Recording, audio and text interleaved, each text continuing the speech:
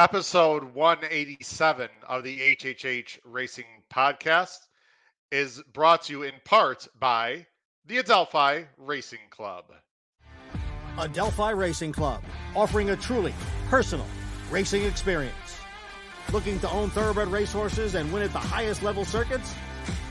We're not just a syndicate, and our members aren't just investors. We are partners.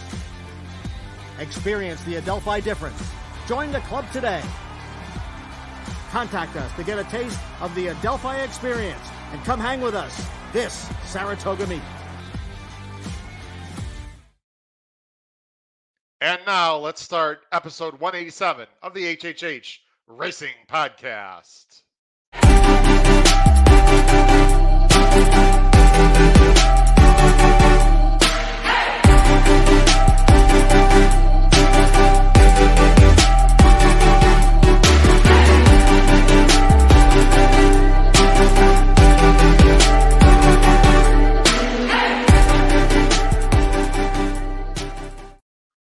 Good evening and welcome to episode 187 of the HHH Racing Podcast. I'm your proud host, Howard Kravitz. Thanks for joining us on a beautiful Thursday evening.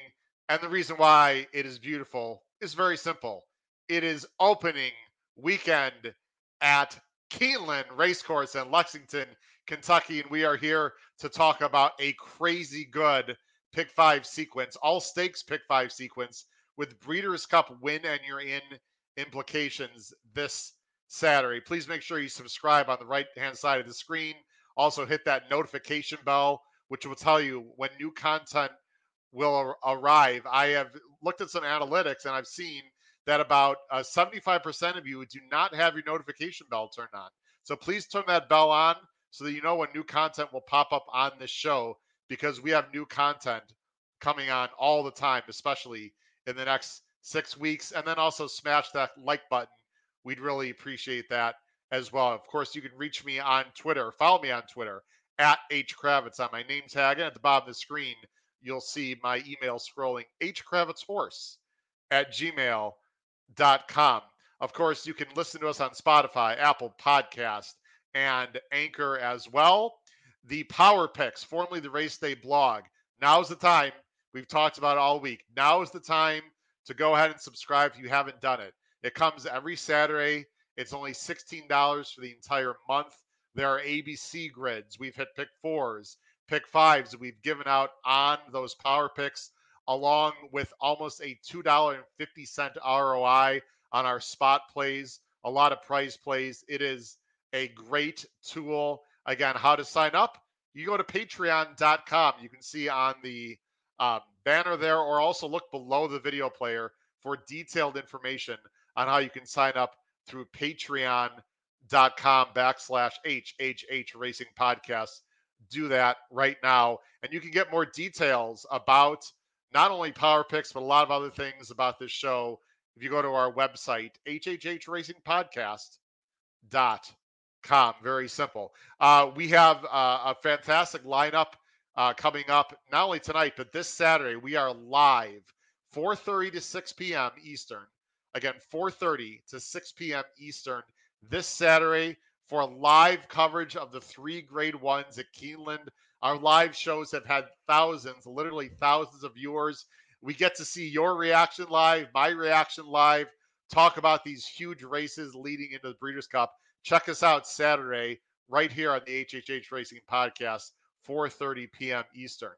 And finally, before I bring on my co-host, I'm very proud, and I talked about this Tuesday and also mentioned this on Twitter. We have some new official sponsors, Hawthorne Racecourse and Stable Duel. Welcome as new official sponsors of the HHH Racing Podcast. We talked about Stable Duel with Bree Mott last week. We also mentioned about Stable Duel Tuesday. And tonight, we'll have a short segment with Jim Miller from Hawthorne Racecourse talking about their stakes program for this late fall season, and also some fantastic contests they have through Hawthorne Racecourse. You do not want to miss it. All right. I believe I took care of all the particulars. But let me bring on my co-host from the East Coast in the Saratoga Special, Mr. Paul Halloran, and from Maryland, Pete Visco. Gentlemen, I am so excited. It is Keeneland opening up.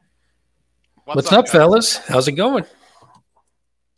Howard, you got to tell those people who don't hit the notifications. I mean, we don't want to do it, but we will go door to door to remind people. Wow, you better. You deserve a Paul Howard. That's right. Listen, it's a lot easier. When you have if I show up, I'm going to want a coffee or muffin or cocktail or something. All right, Paul. If you don't have your notification bell on, Paul will come to your house. He's got the HHH Racing Podcast private jet. He will fly all across the country to make sure you got that bell on. That's the great thing about YouTube. I can find a lot of detailed stats. Guys, we don't want to mess around tonight. We're going to jump right in to the handicapping of the late pick 5 at Keeneland on Saturday. It's an all-stakes pick 5. It's races 6 through 10. It does not, and we'll say this a few times, guys, it does not end with the last race. It actually ends with the penultimate race on the card, which is race 10. Guys, this sequence is fantastic. And to help us guide through the late pick 5 is a gentleman. He's been on this show before, but it's been a minute. He's very popular on YouTube. He throws great content out there. He's from Minnesota. He is known as the Derbyologist. Let's bring him on, Mr. Craig Johnson. Craig, great to have you on the show again. How are you, sir? Great. And yes, opening weekend of Keeneland racing as it was meant to be, Howard. Have you been there, Craig? Have you been to Keeneland before? Yes, I've been to Keeneland a couple of times, only once for live racing. Been to the library many times, though, and gotten some good resource materials, and have been to the Keeneland September sale. So, yes, definitely some good experiences at Keeneland. I've walked by the library, and I've been told that, and I've been there about 3 times, and I've been told it's a real shame that I've not been inside it. So I'm going to the BCBC next month, Craig. So I'm competing in that tournament during the Breeders' Cup. I'm going to make a point to check out that library. It's the best horse racing library in the world, basically, correct? From what I can gather, yes. It's got a lot of great historical books. It's got out-of-print books. It's got old editions of the Blood Horse and Thoroughbred Record. And yeah, it's just great to kind of spend some time in there and look at some horse racing history. Craig, before we get on to the pick 5, talk to everyone a little bit about yourself. You haven't been on the show for many months here. I'm familiar with you on YouTube, but tell people where they can find your content and very quickly how you got into producing horse racing content on YouTube in the first place. I've been producing for about 3 years now on YouTube. Started really with a Twitter handle, and that's @Derbyologist. And if you go to YouTube and just search Derbyologist, you'll find me. But, one of the things I like to emphasize is the Triple Crown season. A lot of preview videos of all of the leading up to the Kentucky Derby and the Kentucky Oaks, and then kind of Breeders' Cup, and then kind of just some random graded stakes races throughout the year. So, check it out. I think one of the things I like to emphasize is that, it's kind of fun to just listen while you're handicapping to other people that have horse racing opinions. And you kind of maybe, if you hear something, you circle it or you put a check mark by it. And, I'm not really out there trying to pick, 80% winners, but if I can every now and then mention a horse that either makes you think twice to use it or kind of put a little pause if I've got a negative comment, I think that's what I'm trying to do. And what I like about your content, Craig, is that it is very short. And we go longer with our shows, but for people that don't have the time, your videos are usually between 3 minutes, 7 minutes, around there. So it's sort of quick hitters. Obviously, we have longer content and different type of content with guests and whatnot, but it's nice that there's that type of variety on YouTube, and your particular content especially is for people that just don't have the time or to watch or listen to these longer shows. Yeah, I think a lot of people actually listen to YouTube, on their mobile phones. And so they just put in headphones. You really don't have to watch it. It's a video platform. But I think there's a lot of good horse racing content out there. And I think when you kind of mix and match the forms and see some of the different guests that you have, and then kind of, take a look at some of the other channels out there, I think it gives people a different variety on how they want to consume their horse racing content. Well, your content's fantastic. People should definitely follow Craig or Derbyologist Johnson on YouTube. All right, guys, we're going to jump right in. Let's just get right to it. We got 5 big races to cover. They're all stakes. And then after that, ladies and gentlemen, especially if you're watching live or whether you're listening later on one of our listening platforms, we will have Jim Miller coming on live from Hawthorne Racecourse to talk about their fantastic stakes they have coming up and contest play as well. Let me go ahead and share my screen. Of course, we're going to be sharing that Equibase information. Craig, you're, as our special guest, you're always going to be going first. Let me go ahead and turn off the banner. Hold on just 1 second. Where is my banner? It's at the top. Okay, like I've done this before. Here we go. I'll do that. And I'll bring up our picks here in just a second. Ladies and gentlemen, the late pick 5 on Saturday opens up with the Woodford Stakes presented by FanDuel. It's a grade 2, $350,000. These are 3-year-olds and up, and it's on the turf. They're going 5.5 furlongs. They're sprinting. And there is a name, Craig, that everyone knows very well. One of the stars of the day in this 9-horse field. The huge morning line favorite, number 4, Golden Pal, Wesley Ward, Irad Ortiz. He's fast. He's one of the best turf sprinters in the country. He'll be pointing to the Breeders' Cup. And as I bring up my picks, let's see if Craig Johnson is going to start us off with the big favorite, as we're going to see. And Craig is not. He's saying, oh, no, Golden Pal. I think you're going to get beat this Saturday. You are going with the 8-horse, and that would be, I'll put it on screen here, Charcoal at 15-1 morning line. Talk about this horse, Craig. Yes, I wanted to talk about Charcoal here. And, of course, Golden Pal is definitely going to be 4-5, maybe even 3-5. But when I started looking at Golden Pal, the last time, I think there was some people that were kind of questioning. He kind of held on late winning that race. But, I noticed he took back a little bit in that race. I think he's going to be more forwardly placed in this Woodford Stakes, which means if you when I was looking at Charcoal, I didn't want to go with the obvious contenders to beat Golden Pal. I wanted to kind of get a little bit of an outsider because I thought if Golden Pal could be beat, I wanted to go with a little bit of a closer. And I think Charcoal's best races are when he comes a little bit further back. When he's closer to the pace, he tends to fade. And when he starts off 3rd and 4th and kind of closes down the lane. So, yes, I'm going to start it off with a 15-1 shot, respecting the ability of Golden Pal, who's won Breeders' Cup 2 times now. Craig, is this more a matter of you don't think Golden Pal is going to be cranked up, or do you think the trip is just not going to work out for Golden Pal? I'm just hoping that the trip doesn't work out for him. I think Charcoal has ran against all of these horses, and I think he's going to be the one that kind of floats up because he's been more inconsistent. He's got a little bit dirtied up form. So I'm just hoping that he can work out a better trip than Golden Pal, and I'm hoping he can lay about 4 to 5 lengths off at the half-mile pole. Got it.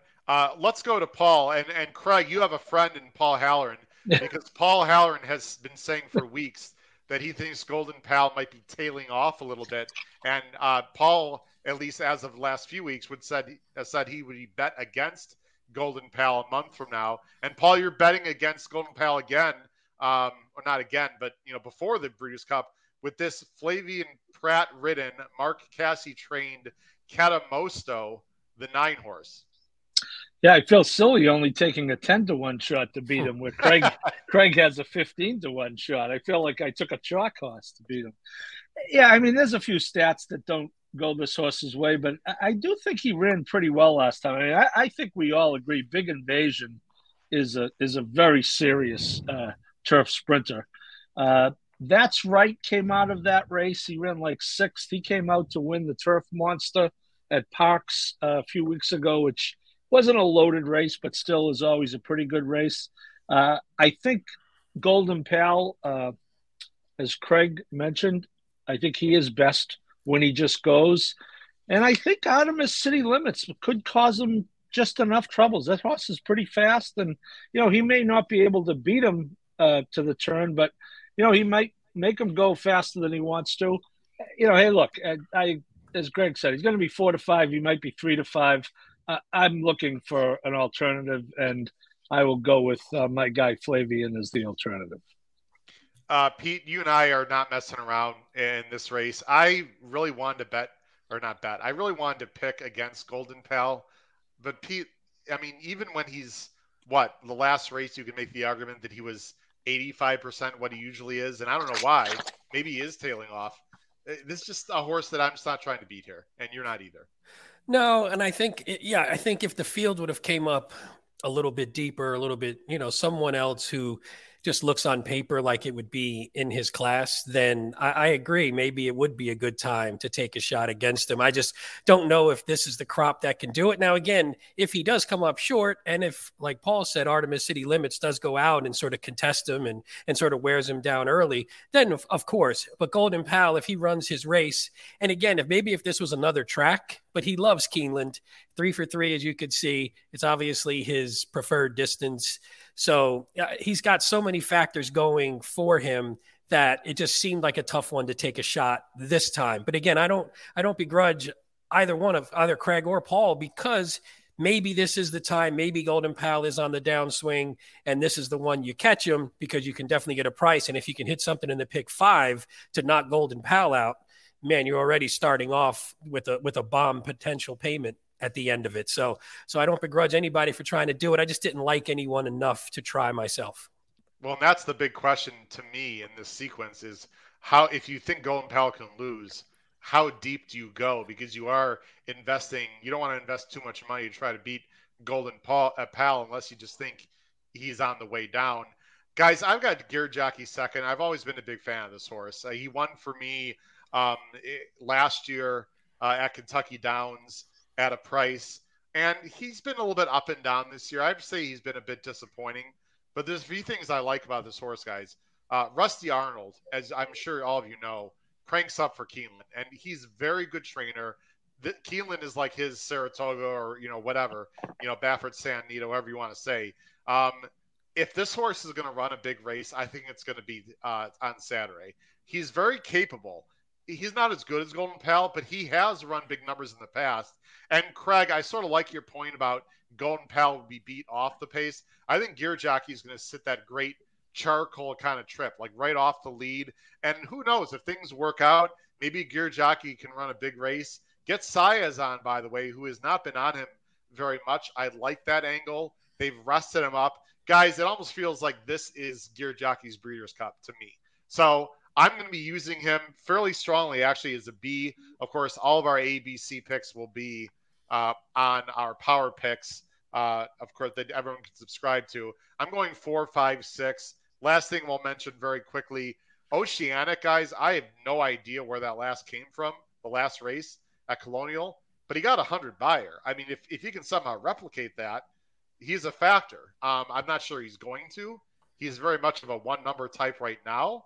But I don't know. These turf sprinters can get good all of a sudden. I'll throw them in the mix, but I think it really surrounds around Golden Pal. Hey, Howard, other quick thoughts before we move on? Pete. Yeah, I was just going to say, I had a really awesome stat on Gear Jockey. Rusty Arnold, in the money in turf sprints at Keeneland, 22 for 22. So that goes for your little underneath trifecta. Hold on. That's a pretty amazing stat. Yeah. Forget the PPs. Can you say that again, Pete? Yep. In the money in turf sprints at Keeneland, Rusty Arnold, 22 for 22. I mean, it doesn't get much better than that. If you could beat Golden Pal in your, I know how you like to, sort of put a horse underneath in the try. And if you threw this one underneath and actually jumped up at a price and maybe you caught somebody to beat Golden Pal, then you obviously know this one's fin, or you're going to jinx it and be the first one to make him run out of the money, which is probably more likely. But that was a crazy stat. I had to make sure we mentioned it, especially because you were talking about Gear Jockey.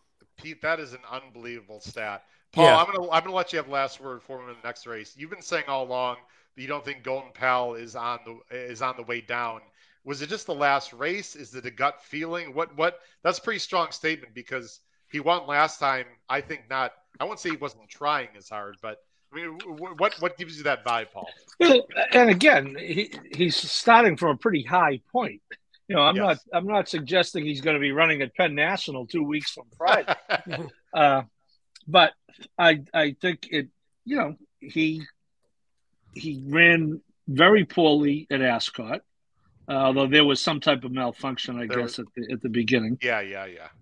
And that was a fairly weak race, that Saratoga race, and he had all he could do to get. Hey, look, if he beats me, I'm getting beat by a 3-5 shot. So I'm willing to get paid if I happen to be right. And I'll give you a Pete, and I like the 9 Pete, but I'll give you a negative stat on my own horse, Mark Cassie. First time Mark Cassie after a trainer switch in turf stakes, 4 for 65. So awesome! I'm bucking that. I'm peeing right in. I'm peeing right into that. Hey, win. It's not 0 for 65, so at least 4 times it happened. So anything can happen once. I wonder why Howard Rusty Arnold didn't run this horse in the Kentucky Downs race as he did last year. Craig, do you have any? I want to move on to the next race, guys. But Craig, any thoughts? I mean, he won the race last year, Kentucky Downs. Maybe the horse needed more rest. Maybe he thought this race would come up lighter. I mean, I don't know. Any guess, Craig, on that question? No real guess. It was a little bit surprising when he wasn't at Kentucky Downs. The only thing is remember there was a rumor that Golden Pail was going to try dirt, so maybe he thought he could get this grade 2 without Golden Pail in it. That's a great point. There was talk that Golden Pail was going to run in the Phoenix tomorrow on Friday, but they backed off that. Craig, I think that's an excellent point. Maybe they just didn't think Golden Pail would be in this spot on Saturday. Guys, let's go on to the next race. The next race, which I find very interesting, this is the first win and you're in race on Saturday at Keeneland. I think they've got like 8 of them or something over the weekend starting tomorrow. It's crazy. This is the Thoroughbred Club of America. It's a grade 2. This is, again, $350,000. Let me go ahead and switch our picks there. It's for the girls, 3-year-olds and up, 6 furlongs. You can see the field right there. It's a field of 9, led by the morning line favorite, the number 7, Slammed, a New Mexico bred. How about that?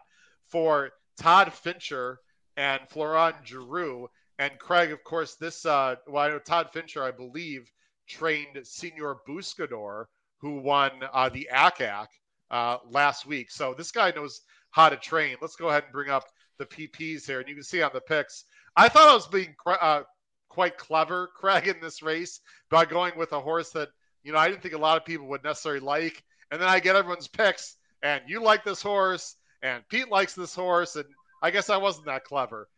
Caribbean Caper, 5-1 morning line, Stall, and Jose Ortiz. Craig, fire away.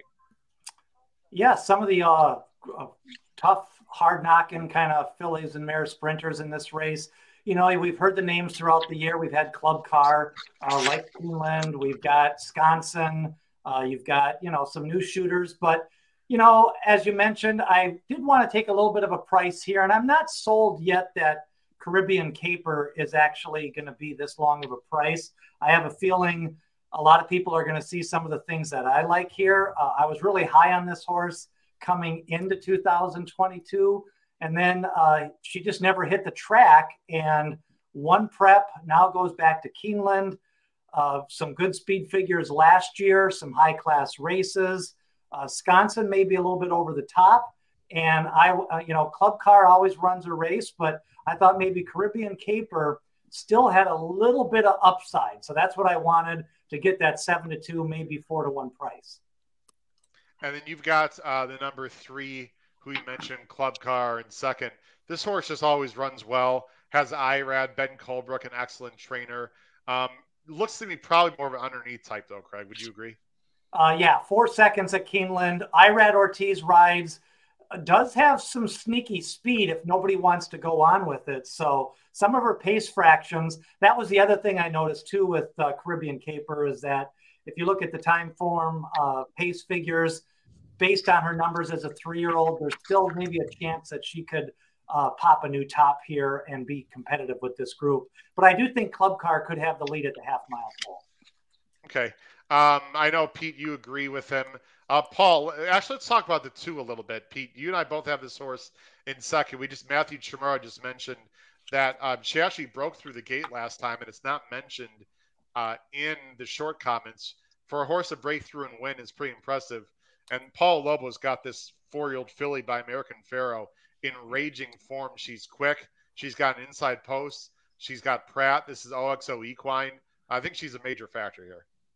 Yeah, I agree, and I like obviously you like the pickup of Pratt. That never hurts, and you can't really argue with those crazy buyer jumps. I mean, 96, 97, you expect some improvement maybe from 3 to 4, but a 20, 24, 25 buyer jump, that's pretty outstanding. The only thing that had me on the fence was both of those wins were in sort of slow paces, as you can see by the blue fractions. And then I think the field two back, I had a note, the field two back was pretty bad, or at least it came out bad when they ran their next out.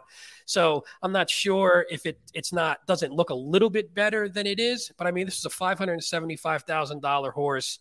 It's came back this year in just raging form. It's a hard one to leave off. You put Pratt on it, Pratt's going to get her in good position. So to me, and at 4 to 1, I mean, a lot of times you would see someone with that much of a buyer advantage and, two pretty nice wins. You would think maybe they'd even be lower odds than that. So I was thinking, hey, 4 to 1, that's not a bad price. So we ain't getting 4 to 1.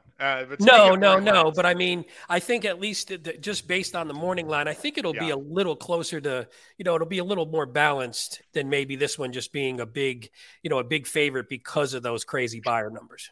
I was going to mention to Pete, Craig, that my good friend Nick Tamaro is doing the morning lines at Keeneland. Congratulations, Nick Tamaro. Paul, I know you were in contact with him. I think it was today or yesterday. Nothing against Mike Battaglia, but Nick Tamaro is great, Craig, and I'm curious to see how those morning lines look at Keeneland this meet. Yeah, I think a lot of handicappers are going to, they use the morning line to kind of put out some of their ABC grids. And I think, Nick has shown in the past that he can create a good morning line. So I think he's going to be a welcome addition for handicappers, especially a lot of the players playing nationwide, because I think he has a good national scope on a lot of these horses. So he's not going to be too tied to the local scene, which I think Mike might have been over the last few years. Craig, I think that is an excellent point. You got horses coming in from all over the country, and Nick has seen these horses run and has an eye all over the country. That's a really good point by you, Craig. Slammed, Paul. Slammed is going to have something to say about Palm Cottage. That's a concern for me. And I don't know if you are playing it that way, but you are going to go with the number 9, who, Paul, I looked at this horse really carefully, Happy Soul. I almost put him higher than I have right now. I have him as a C, mainly because I just have so much respect for Wesley Ward at Keeneland. But his dirt form really, I mean, it has a lot to be desired. I guess you're thinking this is a 3-year-old filly who's improving, who might pop a big number on the dirt along with that turf number last time. Yeah, well, Wesley's pretty good turf to dirt. I just think it's about the trip. And you talk about Nick. Proof, Craig, is in the pudding when he makes the New Mexico bred. I think he makes him the morning line favorite, right? Oh, Yeah. Sorry. Uh-oh. Wait a minute. Where's this? Well, hold on a second. Cha-ching. Get the swear jar. Craig, we've got a little thing that some of our co-hosts have issues with the naming the correct sex of the horse, and we've got a mystery swear jar around somewhere. Yeah. Paul is the serial wrong sex horse kind of guy. But anyway, go ahead, Paul. Yeah, the one thing Craig referenced, and I am 1,000% in on, I will not have one penny on Sconson in this race. And this is a hard trying horse, but she really had no excuse last time. And she's done. She's danced all the dance. Look at her form. There's 19 starts, 6. She's been terrific. She's going to go over $1 million in earnings, very likely in this race. But I want no part of her. And I think she'll be below that 8 to 1 number, by the way. A race in Kentucky, I think she's still going to get bet. Okay. And I think this, I don't know. I'm just supposed to try to beat the New Mexico bred if she's the favorite. I think so. So I think Happy Soul gets the right trip. I get my man Johnny V in from New York. I think coming off the Kentucky Downs turf, that's certainly not going to hurt. That'll put a little bottom in you running in that. And I just think she has the potential to sit a trip. And I think 6 to 1 or around there would be a fair number. So that's where I landed.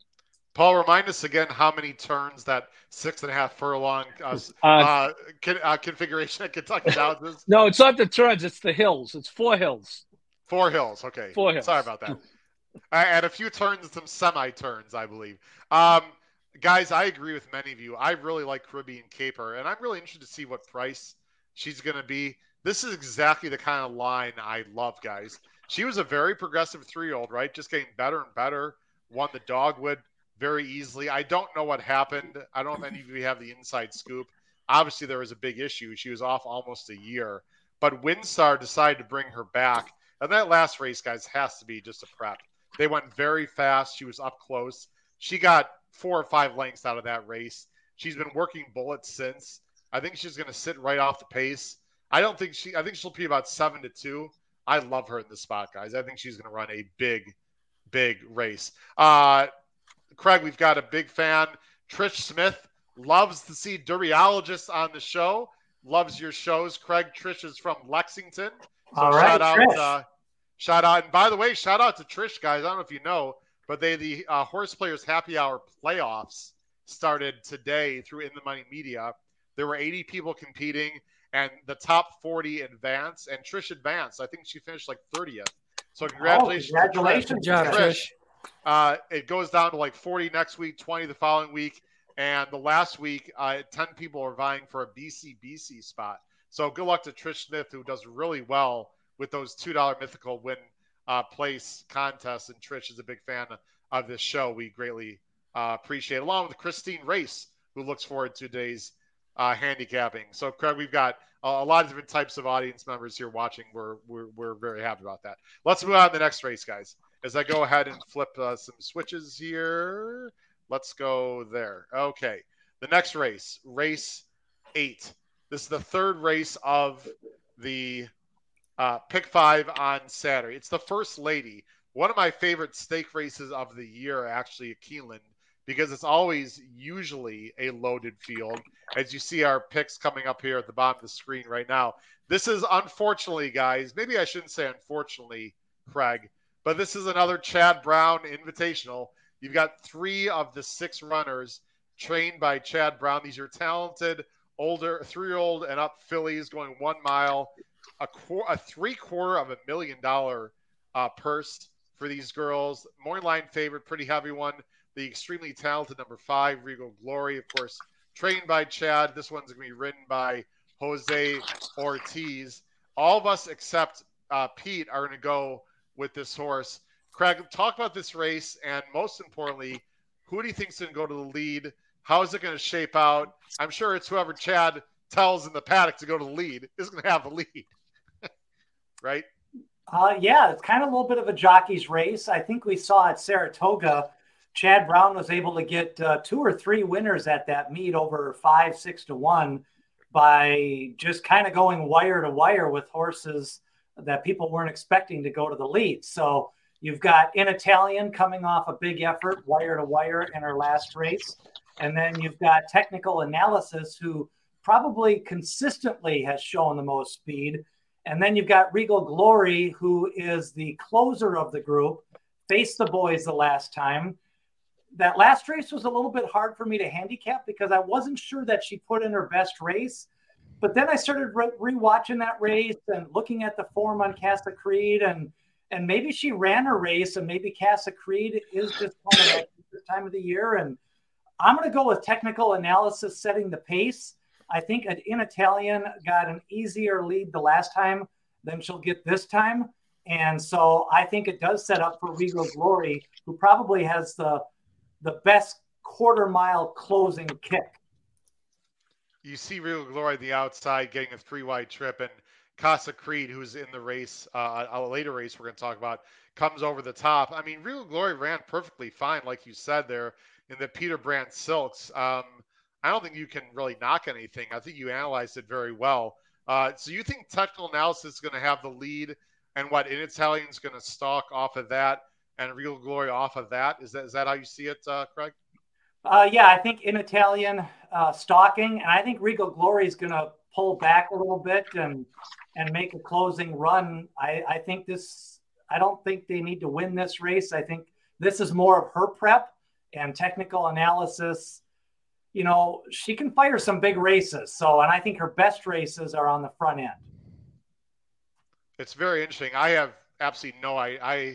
Craig, I will say I embarrassed myself a bit this summer, and I apologize because there was a particular race. I don't remember which one. I don't really care. Where Chad Brown had 3 or 4, and someone wired the field. I think it was a horse that Paul actually liked. Maybe it was Pete. So credit to them.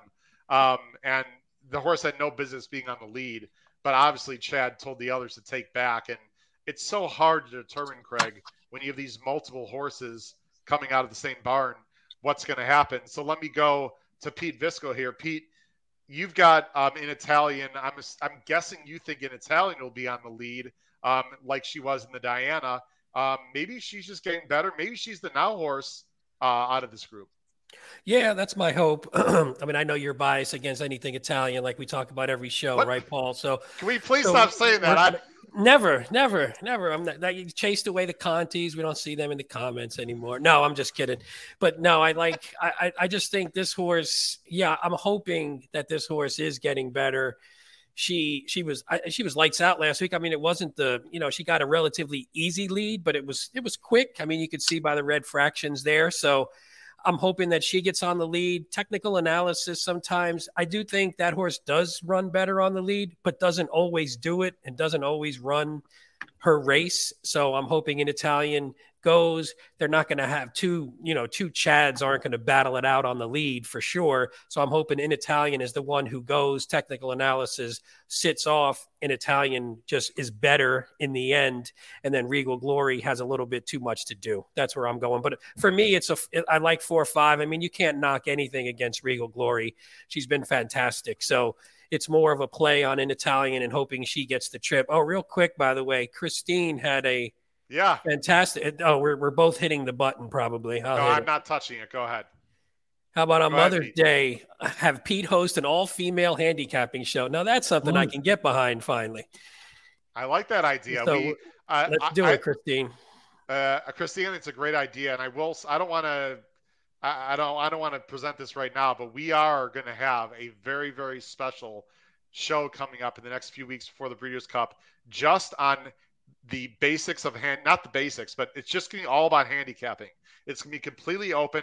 Anyone can ask any question about any types of handicapping, vertical, horizontal. If you're a beginner, if you're advanced, you want to talk about ticket construction, you want to talk about anything at all, it's going to be a Q&A show strictly about handicapping. I don't want to say who our guest is going to be, but Pete and Paul, I think, know who the guest is going to be. And this guy is fantastic. So we are going to have strictly, Christine, a handicapping show, not necessarily about the Breeders' Cup horses themselves, but just sort of a general, anything about handicapping. So Christine, we like your idea. We'll take that into account when it comes around Mother's Day. Paul, you're also going with Real Glory. All right, Paul, who goes to the lead? Who stalks? Who sits? Do we have any clue? It doesn't really matter. Or is that a stupid question? I think I'm with Craig. I think technical analysis might be going to the lead. But either way, I think Regal Glory, it's going to be technical analysis and, probably in Italian, based on how she has been running.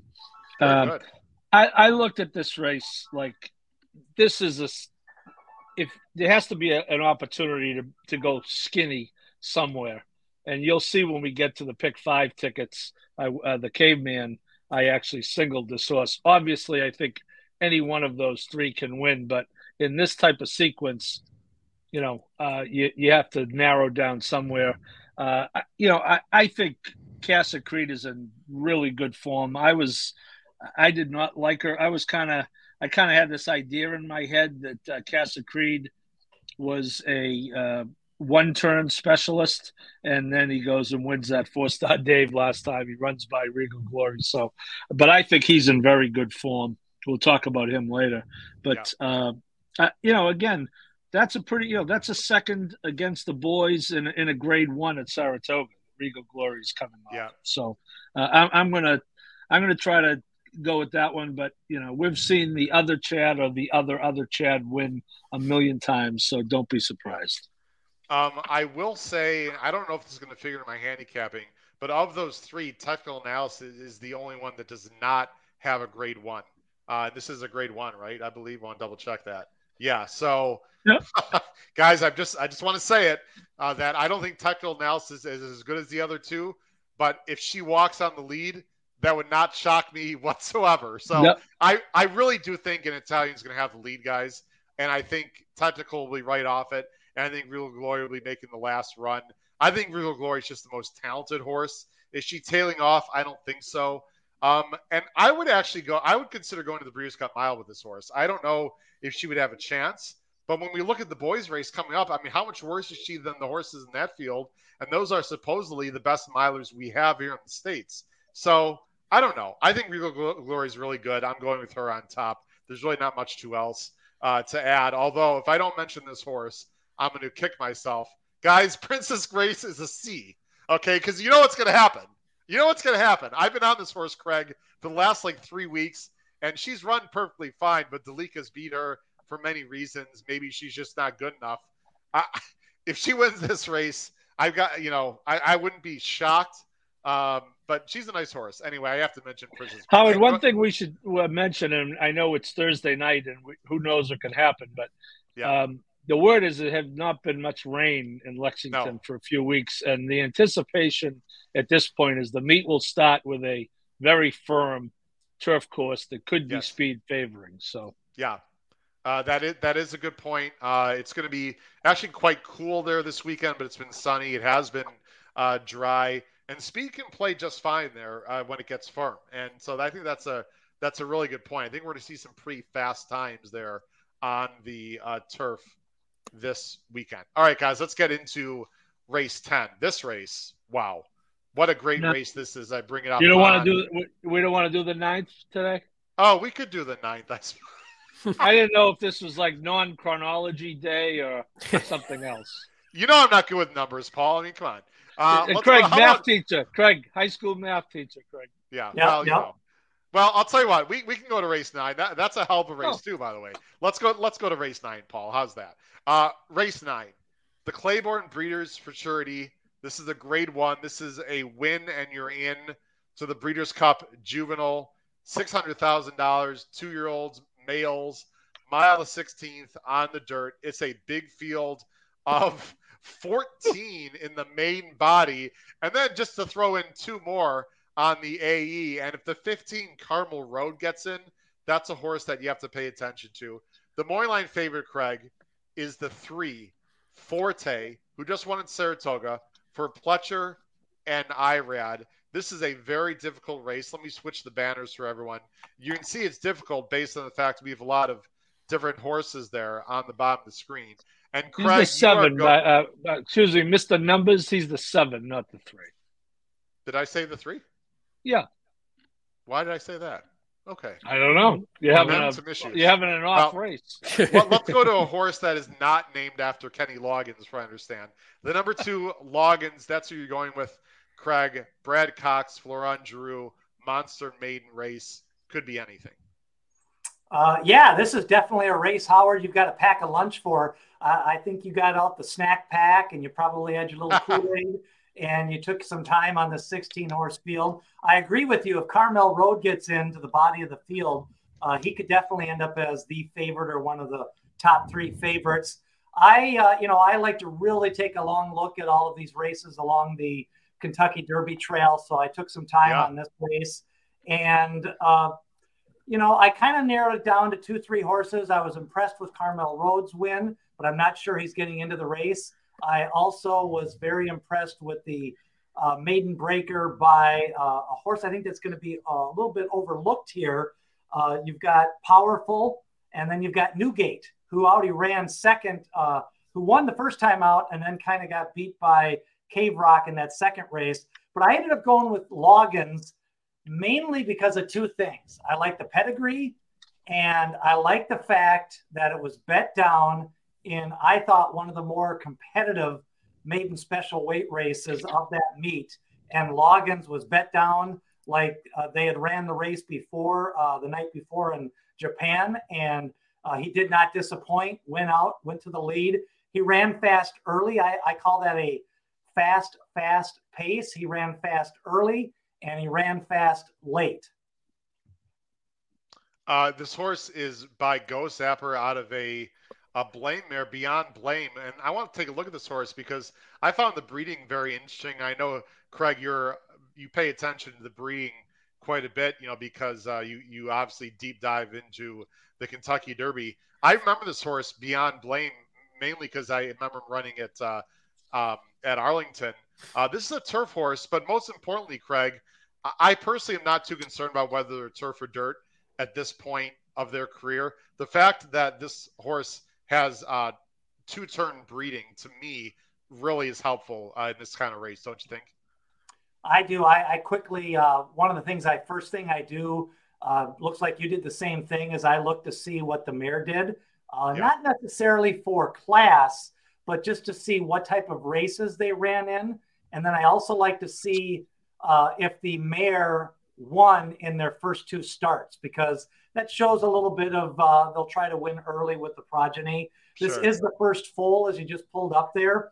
And then what I also like is the second generation Forest Wildcat brings a little bit of speed on that female side as well. So blame a little bit of distance, a little bit of class from Ghost Zapper, and then, Brad Cox, Keeneland, and his horses are just doing well, and they run on or near the lead in these 2-year-old races, and you got to handicap them into your pace scenario. Yeah, very briefly, we got a lot of people watching. Folks, please comment in the live chat. Pete or myself will bring up your comments on the screen as much as possible. We have a big audience tonight because of the big races here on Saturday. So we appreciate everyone watching, everyone who'll be listening later on our listening platforms. But we'd love to hear all of your comments. And also comment below the video player as well. We don't get as many comments below the video player, which is understandable because we have a live show and we have a lot of people in the chat. But you can also comment down below the video player after the show in the coming days. Craig, let's talk about your second choice, then we'll go to Pete and Paul here. Your second choice is the number 5, Instant Coffee, who is 5-1. I think, Craig, for me, that's a little bit low in the morning line. That's not a rip on Nick Tamero. I'm just saying I'm not sure I'd bet him at 5-1. For me, as a value line, might be a little bit low. I'm going to show his maiden breaker. This is another horse for Cox, who won coming up the inside. I give a horse, a 2-year-old, extra credit for that. Do you agree with that? And how do you feel overall about Instant Coffee? Well, I'm glad to see that you give extra credit. That's good. Following your school teaching instincts. Yeah. And that was one of the more loaded Saratoga races of the meet. And, there were some horses that were bet down in that race. And then that was one right after the race. Everybody said, how did they let a Brad Cox first-time starter go off at 14-1? But as you're showing here, was in position and then kind of got that rail trip out of the one hole. And, basically the field got a little bit spread out on the turn. So I thought the fractions were good. I was very close to picking Instant Coffee as my top selection. I just could not get past that speed figure on the, my top choice, the Ghost Zapper progeny. But yeah, sure. Instant Coffee, there's Loggins, maybe a little bit better speed figure, but Instant Coffee, I think, ran against maybe better horses. I do want to mention this horse right here, W Hill, came back and won, guys, on Sunday, beating a nice 2-year-old horse called Certified Lover Boy, partially owned by yours truly. So that was the coupled entry. It wasn't the fastest main race, but it was a main special weight. And this 4 did come back and win. So I think that's important to note. Also, any other thoughts on this race, Craig, before I go to Pete and Paul? Forte is a big fade for me. I'm always against sloppy track winners. So I will be fading Forte on all of my multi-race wagers. Okay, very good. Guys, we're going to go a little bit quickly here.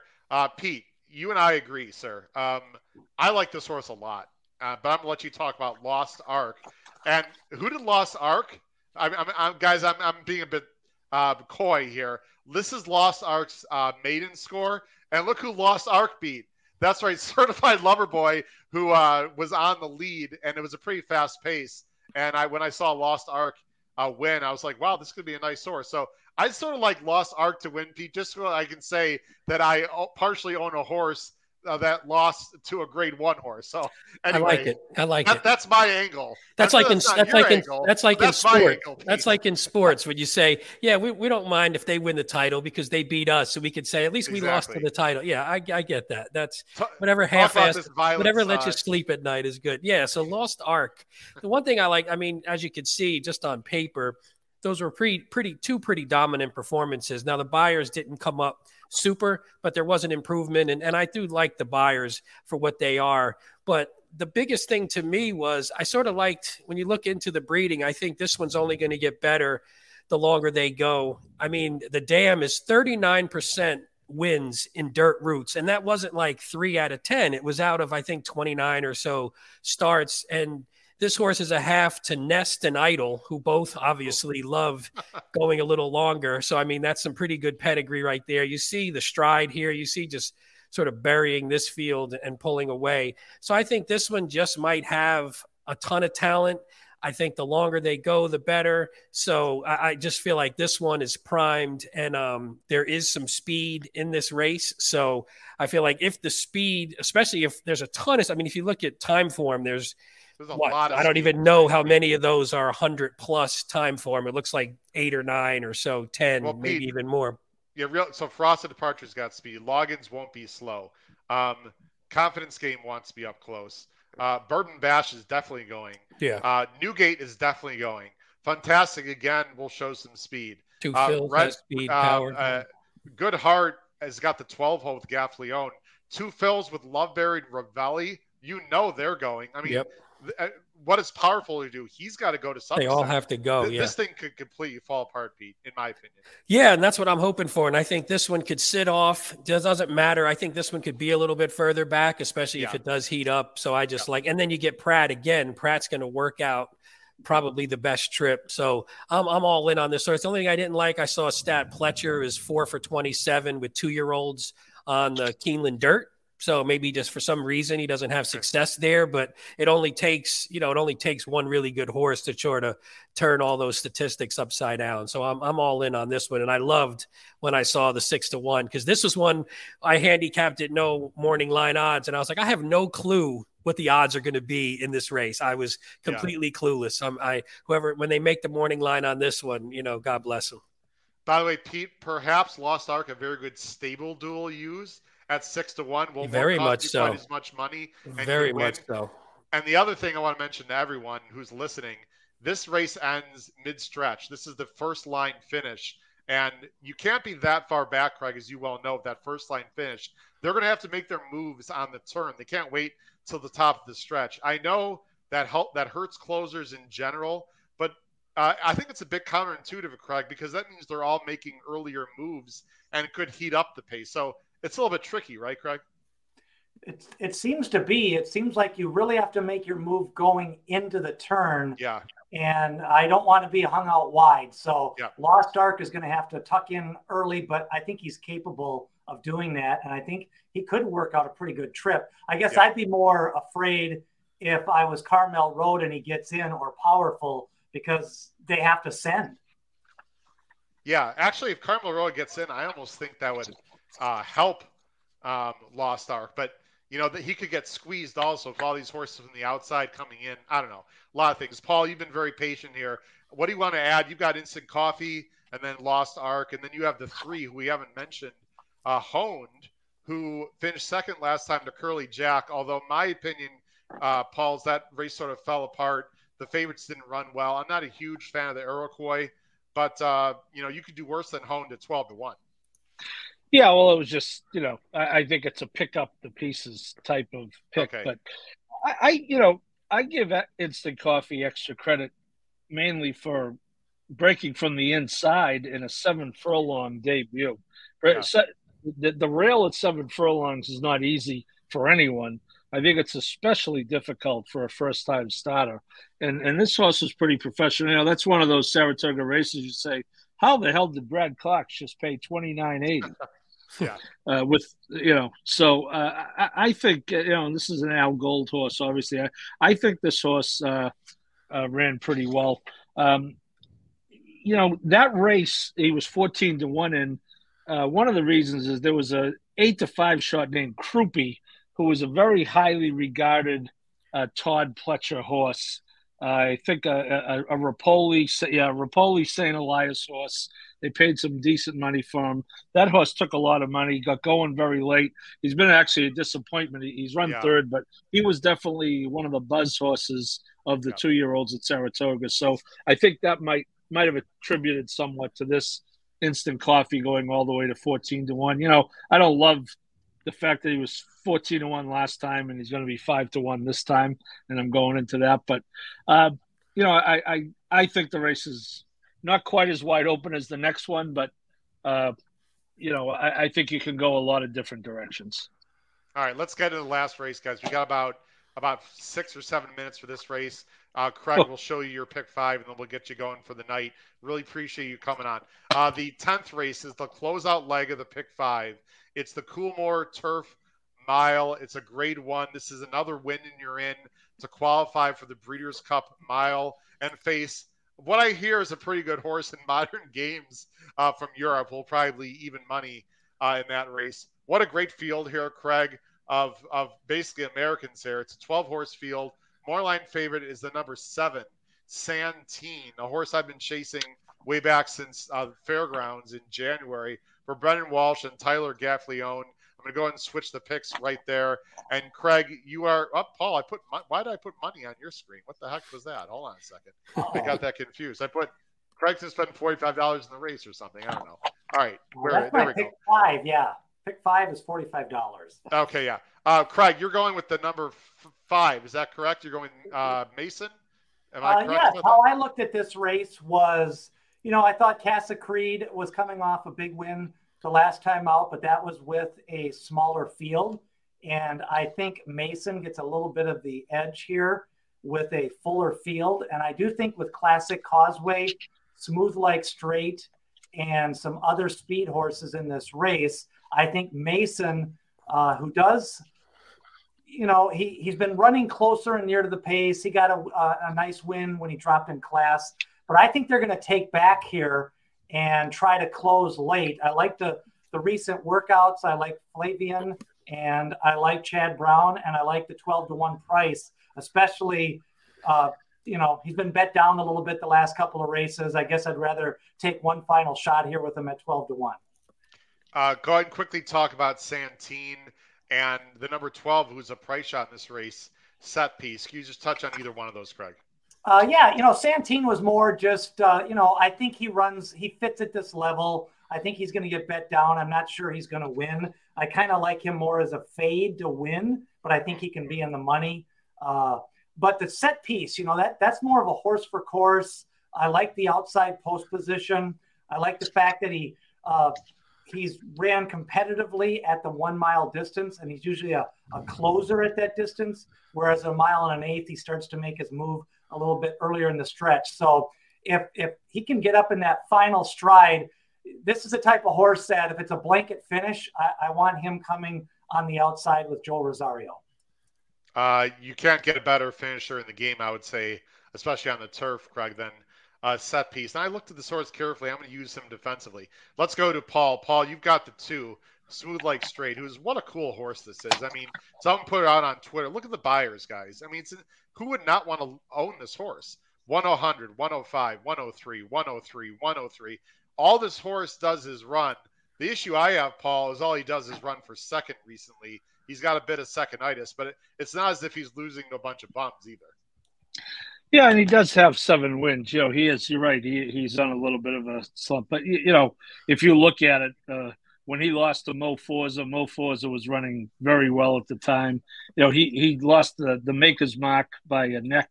He lost the Breeders' Cup Mile. He lost the mile last year by a half a length to Space Blues.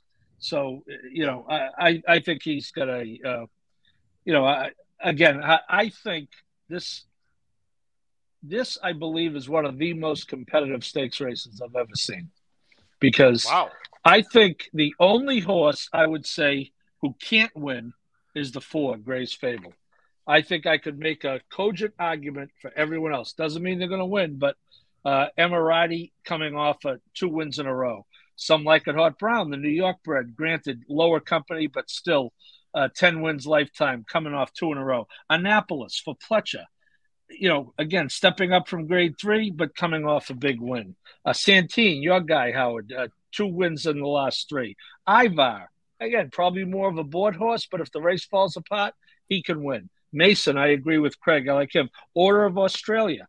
We've seen that horse before. Classic Causeway, who's cutting back to a mile, but, way better on turf than I thought he was, going to be. And, actually ran pretty respectably in those 2 races in Saratoga against Nation's Pride, who's a total monster. So I just think it's an ultra competitive race, and it's the last leg of the pick 5. If I'm alive, Howard, I'll just leave the TV and go to church and just pray that one of my 5 is having 5 is enough. I really do. I think it's an ultra competitive race. I hear you. Pete, let's quickly talk about the 9. You mentioned Casa Creed. Let's see. You've got him on top. Paul's got him 3rd. I honestly didn't know what to do with him this race. I'll explain why briefly when you're done. He's very good right now. He's won $1.7 million. He's going to close. He fits, obviously. Yeah, I mean, I love this horse. It's one of my favorites to watch, and he's like you said, he's super sharp right now. You get the 104, the 104. They're not lifetime buyer tops, but they're pretty close to it, which is cool to see at 6 years old. So that's pretty awesome. And then I just think that there's enough pace in here if they go. I mean, some like it Hot Brown, Smooth Like Straight, Classic Causeway. They all sort of run much better if they're on the lead, and their only shot generally to win is on the lead. So hopefully they're fighting for that. And then this one just cleans it up. I had a stat, Bill Mott, 38% win, 62 in the money, graded stakes at Keeneland over the past 2 years. Obviously loves coming here. And then, I mean, I don't really have too much else to say. I just think this one's in form. I love the horse. Saez has seemed to just take into this horse really well since he got on, which I always like to see. You like to see that consistency, and beat Regal Glory, who's an excellent horse, even though, male, female, anybody cares about that kind of stuff. That's a fantastic horse. And he sort of blew right by her down the lane. So hopefully the pace heats up and we can get this one closing. Casa Creed is very good. Jim Miller is waiting behind the scenes. Jim, if you can hear us, we'll be with you at approximately 8:10 to 8:15-ish. We're going to be just finishing our pick 5 tickets. Maybe Jim Miller's got a pick 5 ticket for Keeneland that he can throw out for us, because this is one hell of a sequence, and he knows how to find winners. So maybe we'll ask Jim. Maybe we'll ask Jim what his maybe favorite horse to bet at Keeneland on Saturday is. I'll give him a little time to take a look at that if he wants to do that. Guys, here's my very quick opinion on this race. I like Santine a lot.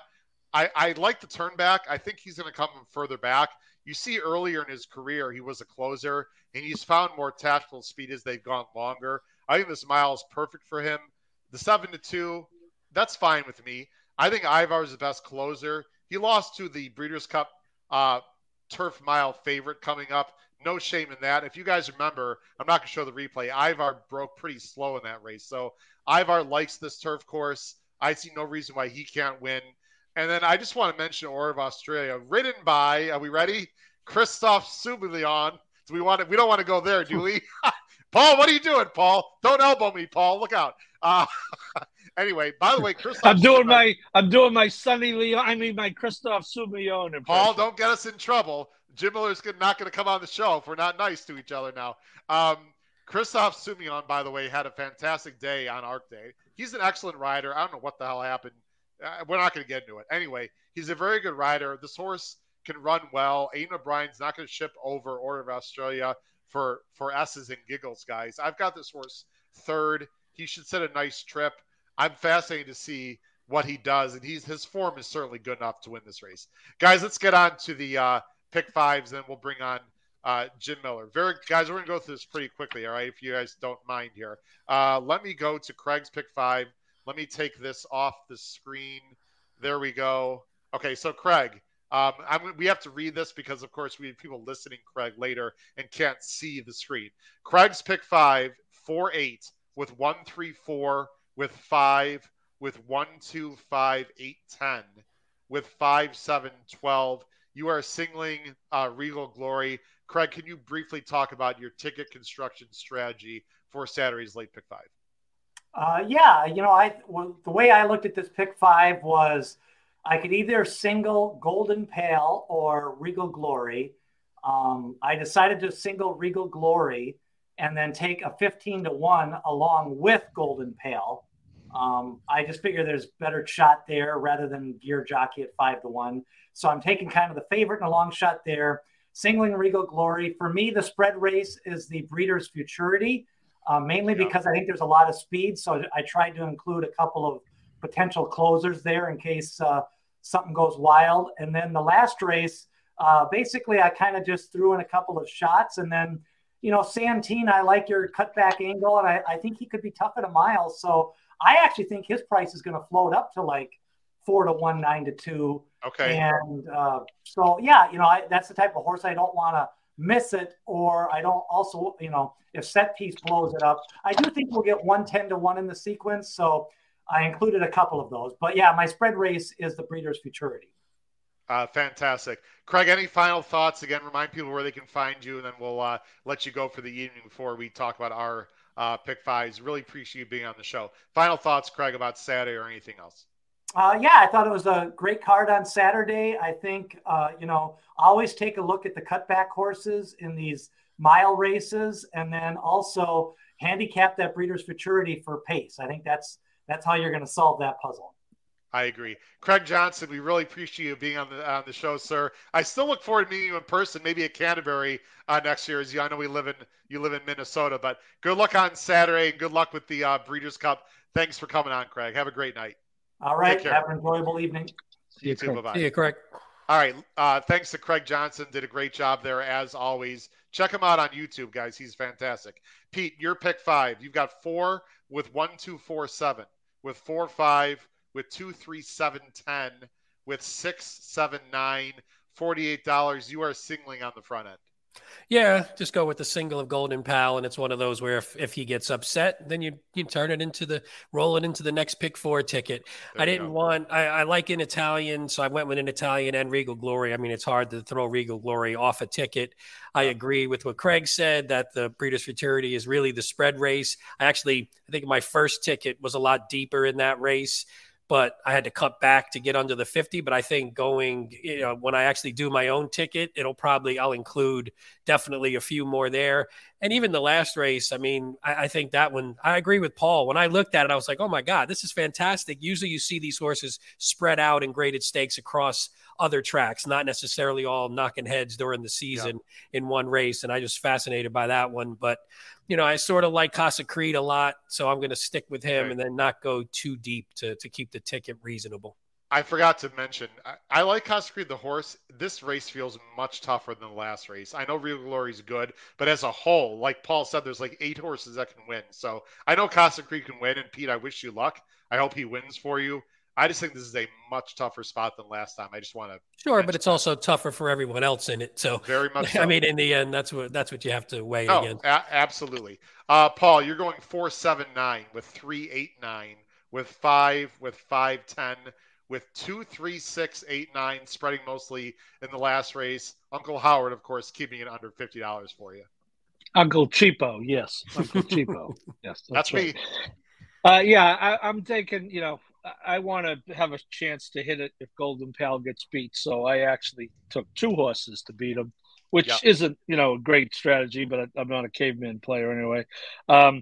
You look back to that last race, Howard. Craig is obviously a very sharp guy. And, I don't purport to be the smartest guy in the world, but I didn't get here yesterday. He and I, between us, have 8 horses, and we don't have one common horse. That is amazing. That's crazy. Wow. So, okay. I mean, the race that I would have to go much deeper on the ABCs is that Futurity. I'm only 2 deep in that race just because of, the restrictions placed on us by our cheap uncle. So I had to keep under 50. So, and I did single Regal. In a caveman situation, I would single Regal Glory. Okay, let's quickly go to my ticket, guys. I'm going 4 deep to try to be Golden Pal. Might be stupid. I'll say flat out. I don't like turf sprints. And one of these days, he's going to get beat. I don't know when. Maybe it's the Breeders' Cup. Maybe it's Saturday. I'm going 4, 5, 6, 7 with 2, 4, with 5, with 2, 3, 5, 7, 10, with 3, 6, 7. I'm also singling Regal Glory. But, guys, I'm using an Italian as a B, and those are the only 2 I'm using. If technical analysis... Excuse me, Mr. Teacher. Yeah, I have your ticket coming out to $60. 8 times 5 is 40. Whoops. Wait, Okay, $60. I don't know what's up with him today. Uh-oh. Hey, Paul, do you see this too? Uh-oh. Uh-oh. That's a problem. You see that too, Paul? I mean, it's just going haywire this week. We take a night off. What are you gonna do? Well, he's doing 3-4 pods in a week. He's getting old, man. He can't handle I'm too a much little activity. busy. It's too much. I'd love to choose more. We got to get to Jim, guys. Sorry, it is over 40. It is over 50. Let me close out by I'm singling Regal Glory. It's a great sequence. People can look on the screen there, and I just said it. Tomorrow's pick 5. I had to go over, guys. Have you looked at tomorrow's late pick 5? Oh, holy crap! That makes the Saturday late pick 5 look like a piece of cake. Tomorrow's late pick 5 Friday, and I have a whole show on it, so everyone should check it out. Is absolute. Trish, take it easy, Trish. Trish, I won't meet you at Keeneland. Trish, I will not meet you at Keeneland if you keep giving me crap, Trish. That's why I host the female. That's why I host the female handicapping show and not Howard. Anyway, guys, late pick 5 tomorrow is difficult. Are you guys gonna stay on for Jim for the next 10 minutes, or do you guys need to go for the evening? No, I'll stay on for a little bit. Howard, I'm gonna check out because I am still writing about the Pennsylvania Derby card, and I have to finish. Okay, thanks, Paul. Have a great night. Take care. See you, Paul. All right, Pete, let's bring on a guy that I actually didn't meet him last week, although he was all over the room. He was running all over the place, and I was busy making bets, so I saw him. I'm sure I'll be meeting him in person very soon. Jim Miller, if you're not familiar with Jim Miller, ladies and gentlemen, does a fantastic job at Hawthorne. I don't even want to give him a title because he does like 10,000 different things. I'm sure he'll tell us what he does there. You can find him mainly on the simulcast feed, interviewing jockeys and trainers after races and handicapping, doing all sorts of things. He was downstate, Pete, in downstate Illinois this week also. I'll let you tell all about that. We are very happy to have Hawthorne Racecourse now as a sponsor of the HHH Racing Podcast. And in honor of that, we will have Jim Miller on for a good 10 or 15 minutes every Thursday night through Thanksgiving. Let's bring him on right now. From Hawthorne Racecourse, the one and only Mr. Jim Miller. Jim, how you doing tonight? Guys, yeah, you know what? We're going to have a lot of time to share a lot of stories from now through the end of the year. But, Howard, I felt really bad because you were in the room. You were like 2 tables away from me on Saturday. I never knew what it was like to try to fill 4.5 hours on YouTube when we were doing this handicapping invitational. There were times where they're tossing to me, they're tossing somewhere else. People are running all over the place. You almost run out of breath by the end of the show, but I'll tell you, it was a cool contest. I was a little surprised, Howard, you played in it, so we can talk about this briefly. I was surprised the winning total wasn't much higher based on the contest and some of the results, that the winning total was just over $4,000. But what did you think? Well, obviously, we just suck as handicappers. I mean, the best handicappers in the country. And as you know, I don't have to tell you, Chicago always represents because Chicago is loaded with handicappers. It was really weird, Jim, the contest, because the total was technically 4,900. We don't have to get into all the details. And I was actually sitting at Chris Larmy's table, who finished second but finished first. I just think the races were tough. There were some big favorites that didn't win. The last race, a lot of people were against the Grand Motion horse. I'll admit, I like the 6. I can't recall the name. I think the Ken McPeak horse who just didn't run at all. Yep. And it was just one of those weird situations where the total wasn't as big. But congratulations to Chris Larmy and also to yourself, Jim, and Emily and Nancy and everyone who put on a great show for the contest. Jim, very quickly, let's talk a little bit about yourself. We have a lot of experienced handicappers to watch the show. We also do have a lot of new fans of horse racing that may not be too familiar with the Hawthorne simulcast feed and yourself. So very briefly, just the snapshot, the Cliff Notes version of what you do at Hawthorne and how you got into horse racing. All right, super Cliff Notes version. 30 years in the industry. Started actually at Arlington Park in 1993 in high school. I was 17 years old the first time I was on the air at Arlington Park. So it was one of those things where I looked a little bit older than I was, but I started at a very young age. So 27 years doing on-air analysis. I moved over to Hawthorne after the end of a minor league baseball career full-time in 2000. I've been at Hawthorne ever since. And it's one of those things, like you mentioned, among the jobs, it's on-air analysis, which is my favorite thing. And I don't ever want to give that up, of course. morning line odds maker, backup track announcer. I've served as a clocker, a jockey agent, an owner, horseman's relations. I'm the treasurer of the United States Trotting Association, the president of the Racing Industry Charitable Foundation. And as you saw, I decided to cart it 5 hours down to DuQuoin State Fairgrounds on Tuesday to call 13 county fair races, where somehow miraculously, guys, I'm looking down on the racetrack and here comes Robbie Alvarado riding by on a racehorse, getting ready to ride some county fair races. Unbelievable. Awesome. By the way, Chris, you're going to see comments at the bottom of the screen, Jim, as we're, of course, we're live. Christine Race wants to mention that you were great. Christine, thanks for watching the Hawthorne Invitational. I'm assuming, Jim, that everyone at Hawthorne was very happy with the way it turned out. When I say that, I'm talking about the production quality on YouTube. Yeah, and I'll tell you, it's one of those things. There's so much that goes into it. So it was really nice to have good guest hosts. Nancy Holthus and I have worked together for a very long time. We've been friends for 30 years. Bringing Emily Gullickson on board has been a really good thing because she's an experienced contest player. She's a very smart woman in the industry. She knows a lot of the players as well. So having her doing those interviews was something that was really top notch. And what you find out is when you're doing things on the fly, like we noticed, we had a schedule of races. Well, we knew Gulfstream was going to drag. Belmont was going to stay on time. And it turned out that those two races actually flip-flopped. So you're going on the fly. But when you have a production team behind the scenes that is just really ready to go, and you have professionals that are able to just kind of make that audible and do it very quickly, they were able to do so. It turned out to be a great show. It is on our YouTube channel at Hawthorne Racecourse. So if you want to watch, even if you want to watch it just kind of pieced together, it was really cool to have cooperation from the other racetracks that participated for these races, allowing us to be able to show those races throughout the course of the day. And then just seeing kind of the progression and all these excellent players. I mean, Howard, you saw the room. Like you mentioned, you have Hall of Famers, you have NHC champions, you have tour champions in there. It was a stacked group. And I'll tell you, the leaderboard moved quite a few times, and it was one of those things where it came down to the last race, but it was a really fun contest. Yeah, and then there was me in the room. I've had a few nice scores, but anyway, we don't want to talk about. Howard, we don't want to talk about me. Can I ask one quick question to piggyback off what Jim was talking about? Jim, from a preparation standpoint, how's a day like that so much different than maybe what a normal day is for you?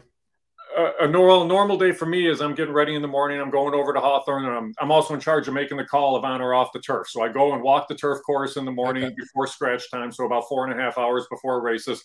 Walk the turf, get a feel for where we are there, go over the scratches for the day, make any final changes to my handicapping, and then on a draw day, which is our Sundays, I'll get ready for anything that has to do with the draw. Otherwise, it's just kind of last-second prep on my handicapping end of things. On a day like this with a contest day, it was a little different because I was having to pre-record all my in-house stuff the day before with the hopes that we didn't have any scratches. So I pre-recorded all of that. Then you go through the preparation and just meeting with everybody to get ready for the show flow and get ready for what you want to do throughout the course of the day. And for those of you that watch the Hawthorne Signal, a lot of times it is. I'm a one-man show at times, and Hawthorne's under construction right now. So there's days I'm running from the 5th level of the press box all the way down to the turf course so I can do a hit on the turf course and try to give everybody a little bit of an experience of what's going on behind the scenes as well at Hawthorne, and just kind of let everybody know that, hey, we're out here, we're back, we're racing for a year straight for thoroughbreds, and trying to bring everybody kind of back to the signal too. Jim, maybe one time you'll let me go on the turf course and I will use a going stick like they use at Keeneland and see how deep the grass is there. But anyway, Jim, let's get on. There's two main topics I want to talk to you about specific to Hawthorne. One is the fantastic stake schedule that they have there that you guys have. And the other is the contests that are coming up, especially at Thanksgiving. I'm going to go ahead and bring up the Aquabase of this weekend stake race. It's the Illinois Princess Stakes. I'm going to bring it up. The Illinois bred program, as we all know, has struggled a bit over the years, but there's still some very good horses. There's excellent trainers. And I think based on what the Carey family is doing at Hawthorne, you're going to see improvement in the Illinois bred program in the years to come, I would hope. Let's go ahead and bring up right now the Illinois Princess. We're not going to show the PPs, guys, but this is the Aquabase. You can see this is Saturday's stake race. The post time is about 5:13 at Hawthorne. It's for Illinois breds. It's filly and mares. Nice purse to $75,000. They're going a mile 16th on the turf. You can see it's a very big field there. Jim, the morning line favorite is the 3, KDM Lady for Michelle Boyce, who I don't know if you can say she's underrated, Jim. I've always been a big fan of Michelle Boyce, Julio Felix in the saddle. This horse is 3-1 morning line. Jim, how do you see quickly for people that might be interested in betting that race? How do you see it developing on Saturday? I had an incredibly hard time making the line on this race only because Katie Milady is the horse who figures-wise is very tough. But the last time this horse raced was in this race last year, and it was a second-place effort. But like you mentioned, Michelle Boyce, she is an absolutely tremendous trainer. Off the layoff, she wins at a 30% clip off a long layoff. But she's got two in here, and the one you have to watch out for, I think, is her other one. That's the 6-horse Cat Attack. Cat Attack is a horse that has a little bit more of a recency edge, horse that won over this Hawthorne turf course earlier on in the meet. And guys, we haven't had a whole lot of rain here in the Chicagoland area over the course of the last month. So the Hawthorne turf is very firm. When this turf course is very firm, speed holds very well over the course of the turf. Yes. So you want to look for some of those that can show some speed. Lip Liner can show speed. Cat Attack's probably a little bit of a stronger horse in here. But guys, you talk about very good trainers here, and they have Illinois bred horses. Trainer Chris Block has two in here. He has Beyond Proper. He has the horse on the outside there in Trail Ridge Road, who's lightly raced. This is a guy who has won with Illinois bred horses, open horses all across the country for graded stakes races. And that's what makes this race even tougher. Yeah, I thought there was a lot of speed in the race. Again, we're not going to show the PPs today, Jim, and then we don't have the time to do that, unfortunately. But people need to check this race out. I'll be looking for a closer because it looks like there's actually sprint speed too, Jim. So this horse is stretching out in this race. I think this race might develop into a pretty quick early pace. We'll just have to see. But very quickly, Jim, talk about some of the other stakes. You got the Pizza Man Stakes. I wonder who that's named after. I have a story about the Pizza Man, Jim. I'll save it for another show. I love the horse. Let's just say I didn't like that he won that day. I'll just leave it. I'll leave it at that. But anyway, then you've got the Powerless Stakes, the Lightning Jet. I mean, you guys have stakes all the way beyond Thanksgiving for Illinois breds. And there are some very good ones. One that came to mind back in the past, Pete. Pete, do you know a horse called Polar Expedition? Won the Bluegrass at Keeneland. Jim, I don't know the year. I think we're probably not that far away from ages. I don't know. I've never asked your age. Yeah, that's Hugh Robertson trained horse. Yep. But Polar Expedition, right, won the Bluegrass at Keeneland as an Illinois. He was a speed horse. Wire, I believe, correct? Yeah, he was a speed horse. He was a very cool horse. We're definitely going to have to talk about the Pizza Man because he's near and dear to me because I did have a short stint working for Midwest Thoroughbred. So I know a whole lot about the Pizza Man. So we'll talk about that maybe in coming weeks. But yeah, the one thing about the stakes program, guys, that we do want to mention, you're right. Illinois is trying to rebuild right now. You don't have Arlington Park. You don't have Sportsman's Park. Hawthorne is lifting the load. The one thing we wanted to do, we didn't want to take things away from the Illinois horsemen. So sacrifices had to come. They came with the open stakes first and foremost because you wanted to keep the overnight program for those that support your program each and every day. So Illinois bred stakes are back. You saw the Hawthorne Derby was last week. That was back.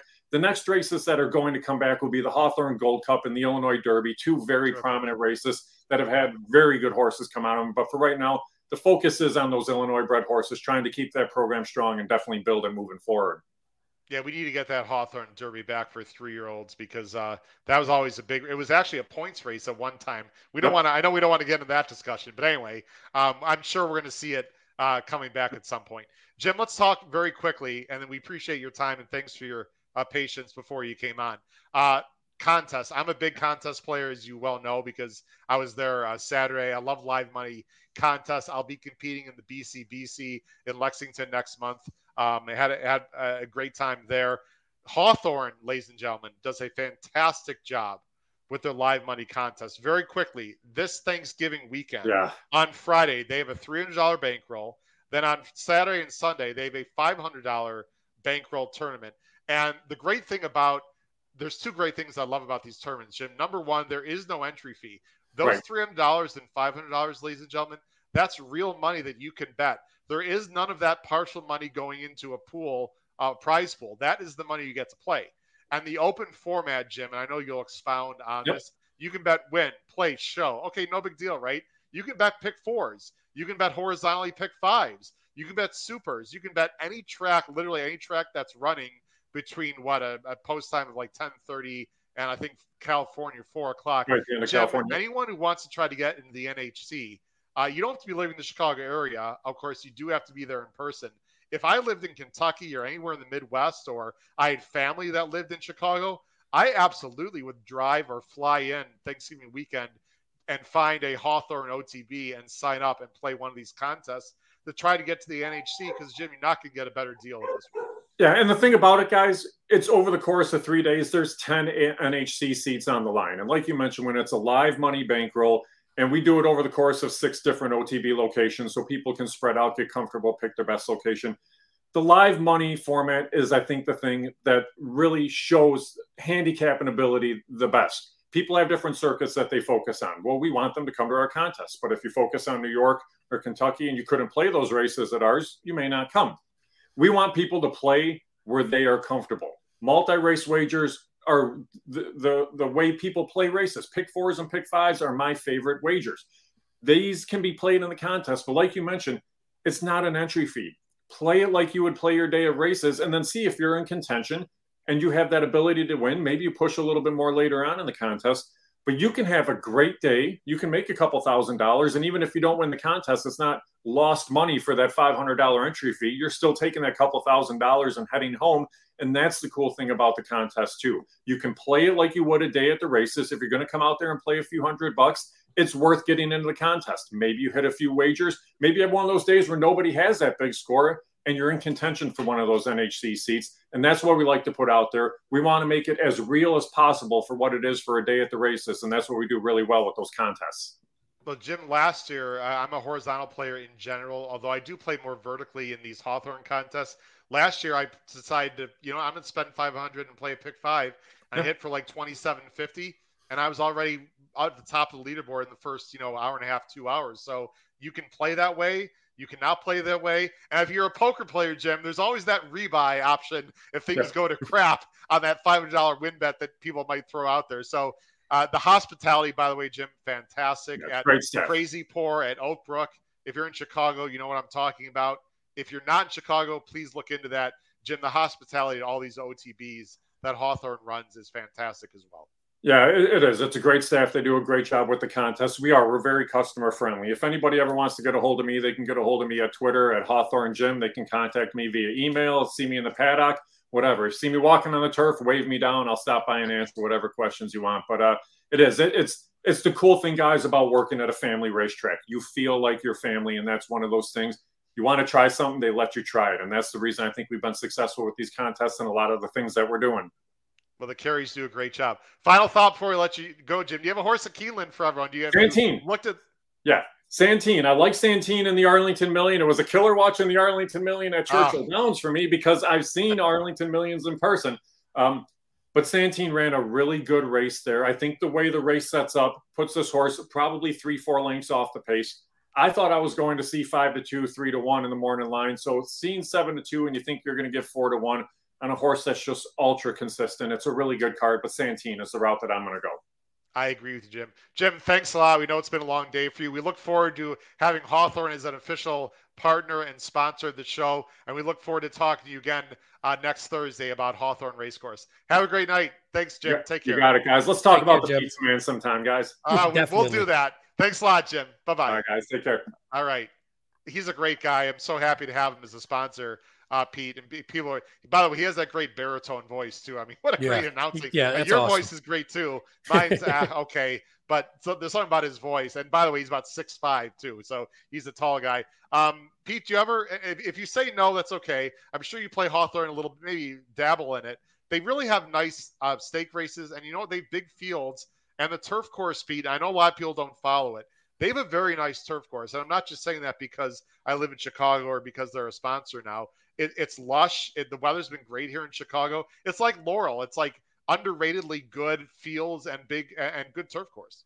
Yeah, I've played it spotty. I don't play any consistently, but the one thing I didn't know, and I don't know if this is consistent across the meet consistently, but I thought it was fair the few times I played it too. So I thought you can get horses from different positions in the race, which, some tracks you don't. Some tracks are very specific bias wise. And I thought Hawthorne was fair. And I don't know if that's consistent across the meet, but it has been the times that I've played it. Yeah, well, highly recommend people check out Hawthorne if you're not playing it. Pete, any final thoughts for Keeneland? Anything you're going to focus on? Are you going to play anything tomorrow, Friday? Are you going to focus on the pick 5 on Saturday?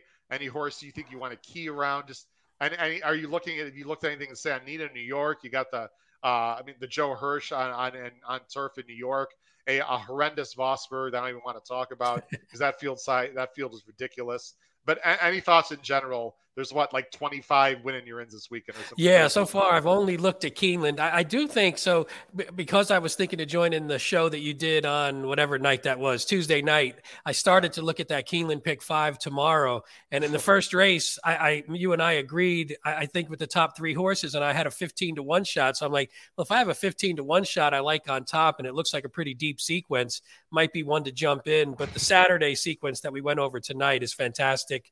Great races. I haven't looked at the other tracks in detail yet, so I need to dig into those as well. But I'm definitely be playing this pick 5 that we talked about today because it's fantastic, especially leading into that last race. But I think it's phenomenal.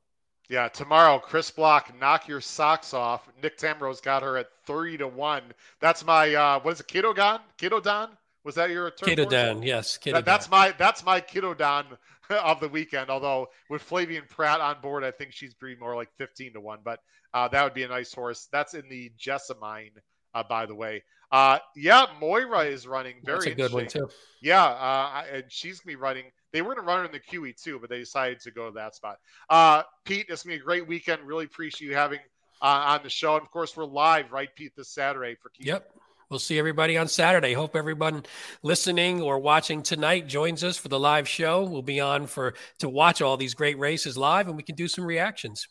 Absolutely. For my co-host Pete Visco, this has been Howard Kravitz, episode 187 of the HHH Racing Podcast. Please join us 4:30 to 6 p.m. Eastern this Saturday. Live coverage right here of the 3 Grade 1s at Keeneland.